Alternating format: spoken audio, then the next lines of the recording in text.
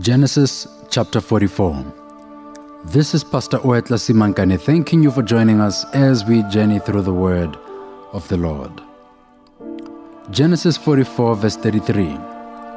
Judah said to Joseph, "Now then, please let your servant remain here as my Lord's slave in place of the boy, and let the boy return with his brothers. The grass withers and the flower fades, but the word of our Lord shall stand forever." Close your eyes with me as we pray. Father in heaven, we are so grateful today for the power of transforming grace. As we consider the man Judah, we ask, dear Father, that you may speak to us and give us inspiration, and, dear Father, give us hope that if Judah could change, so can we. For this we ask in Jesus' name. Amen. My brother and my sister, sons and daughters of the living God, we are brought here to consider again the man called Judah. He is the one that interrupted the story of Joseph momentarily at the beginning of its telling, and now he comes back to the forefront. After the brothers had feasted that evening, they go to sleep. Now Joseph is still executing his plan to test his brothers. He is happy, I'm sure, when he saw that they did not seem to be rather disturbed by the favorable treatment of the youngest brother.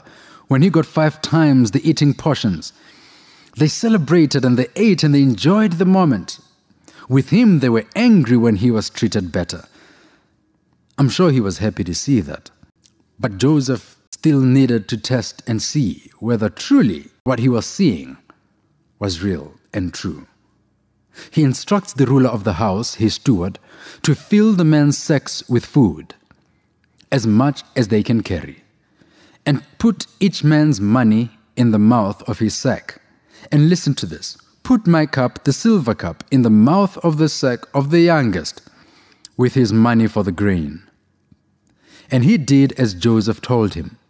Now this silver cup is valuable, of course, but what is quite interesting is that the choice of silver cup is reminiscent of the very thing that was used to sell him. He was sold for silver, 20 pieces of silver. Joseph, it appears, is tracing back to the original sin and tracing and testing whether in repeating the same kind of scenarios the brothers would change. This time, it would not be selling a brother for a silver cup, but it would be, as it were, gaining their own freedom for that silver cup. As the brothers wake up in the morning, they must have been elated. They have no idea what Joseph has planned for them. They return with sacks full, and they return, listen to this, with Simeon and with Benjamin, just as their father had pleaded. But their joy doesn't last very long, because the steward stops them in their tracks. You can see him rushing towards them, and he comes with an accusation. "Why have you repaid evil for good? Is it not from this that my Lord drinks, and by this that he practices divination?"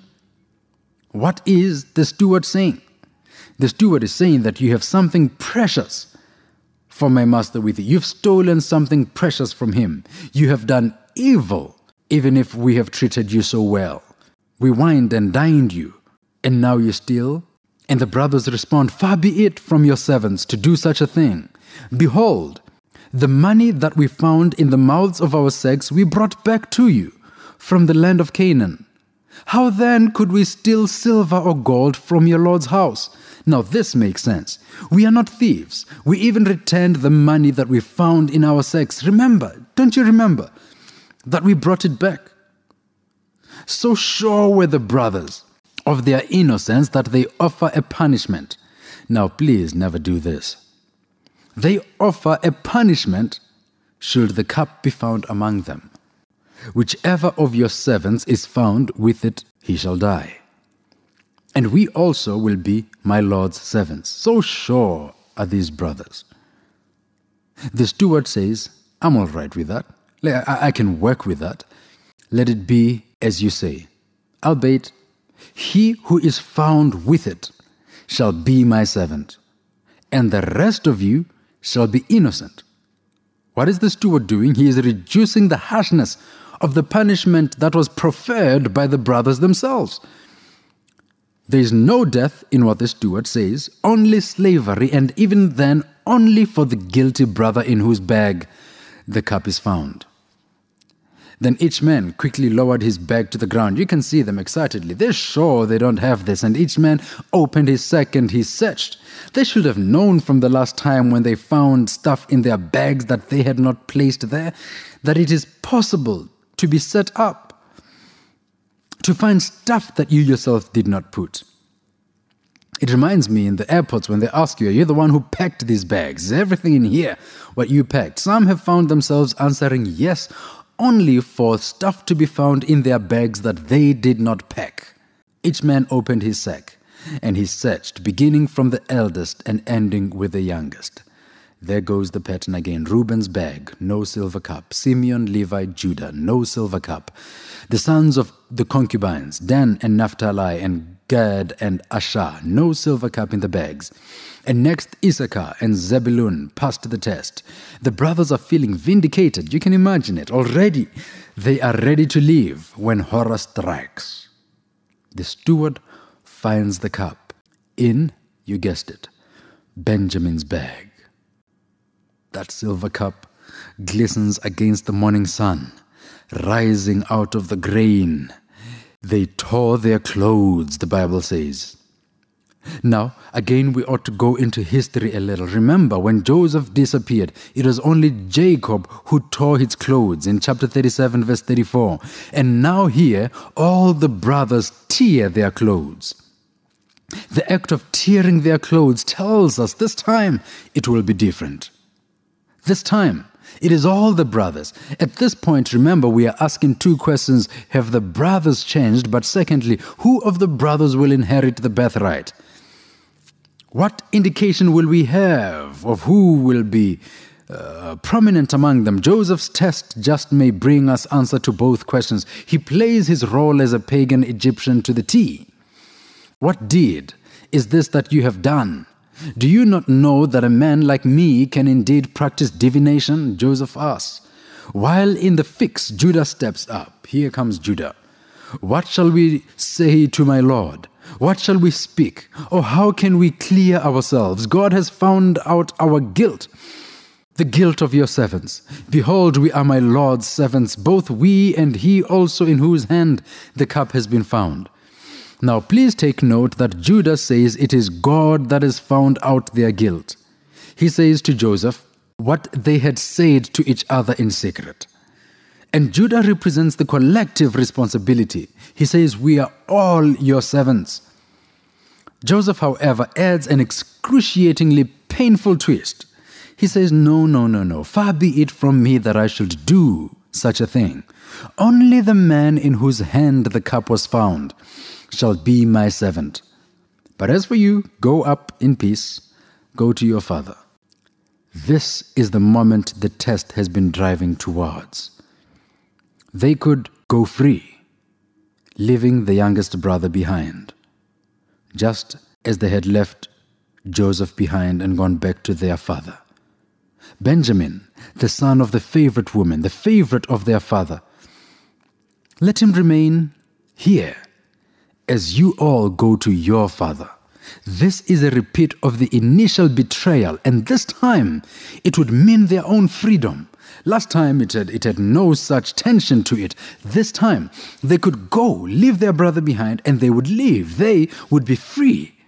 And so there is incentive to leave the youngest brother behind.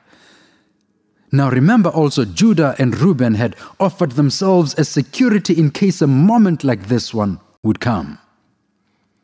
And Judah steps up. He comes forward and he says, "Oh, my Lord, please let your servant speak a word in my Lord's ears, and let not your anger burn against your servant, for you are like Pharaoh himself." Judah reflects on how they got to this point, how the ruler himself second in command, had asked for the youngest to be brought. He implicates the ruler in the history that has led to this moment. And then he explains how this would affect their father. He repeats their father's words when they had asked that the brother come with them. You know that my wife, this is Jacob's words, you know that my wife bore me 2 sons. One left me, who is he referring to? Joseph, and I have never seen him since. If you take this one also from me, and harm happens to him, you will bring me down. You'll bring my gray hairs in evil to Sheol. Judah then shares the implications of what Joseph is asking for. Our father will die if we come home without Benjamin. For your servant became a pledge of safety for the boy to my father, saying, if I do not bring him back to you, then I shall bear the blame before my father all my life. Now therefore, Judah is pleading, please, please, let your servant remain instead of the boy, as a servant to my Lord, and let the boy go back with his brothers. For how can I go back to my father if the boy is not with me? I fear to see the evil that would do to my father. What is Judah saying? Judah is saying, substitute me for the boy. What manner of love was Joseph witnessing?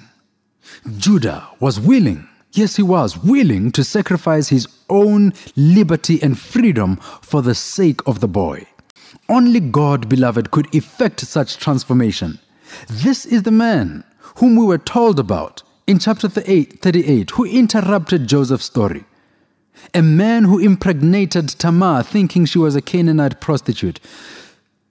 He is now the selfless, other-centered, sacrificial man who was willing to pay the penalty for his brother, to give himself as the substitutionary penalty.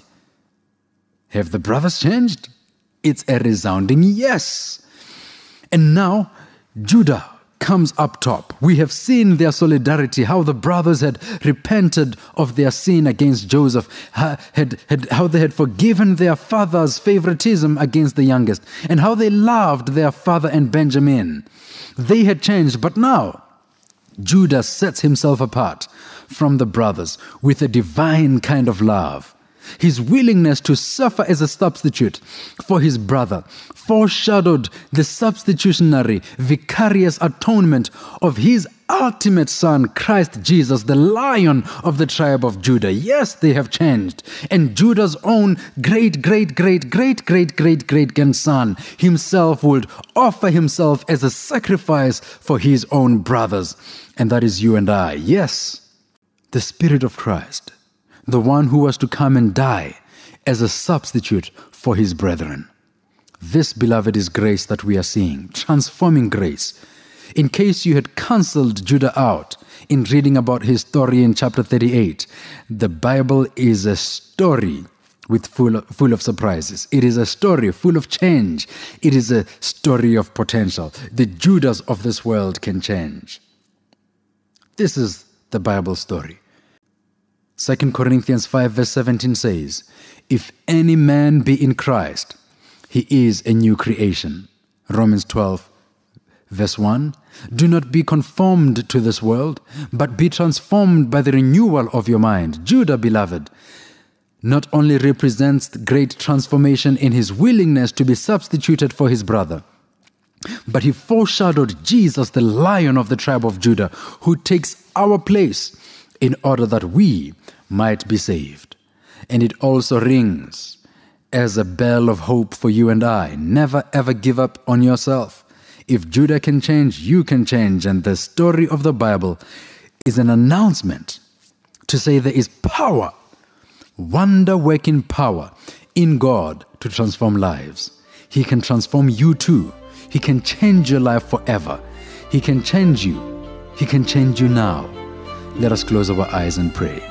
Our loving Heavenly Father, we are thankful for the transforming power of your grace.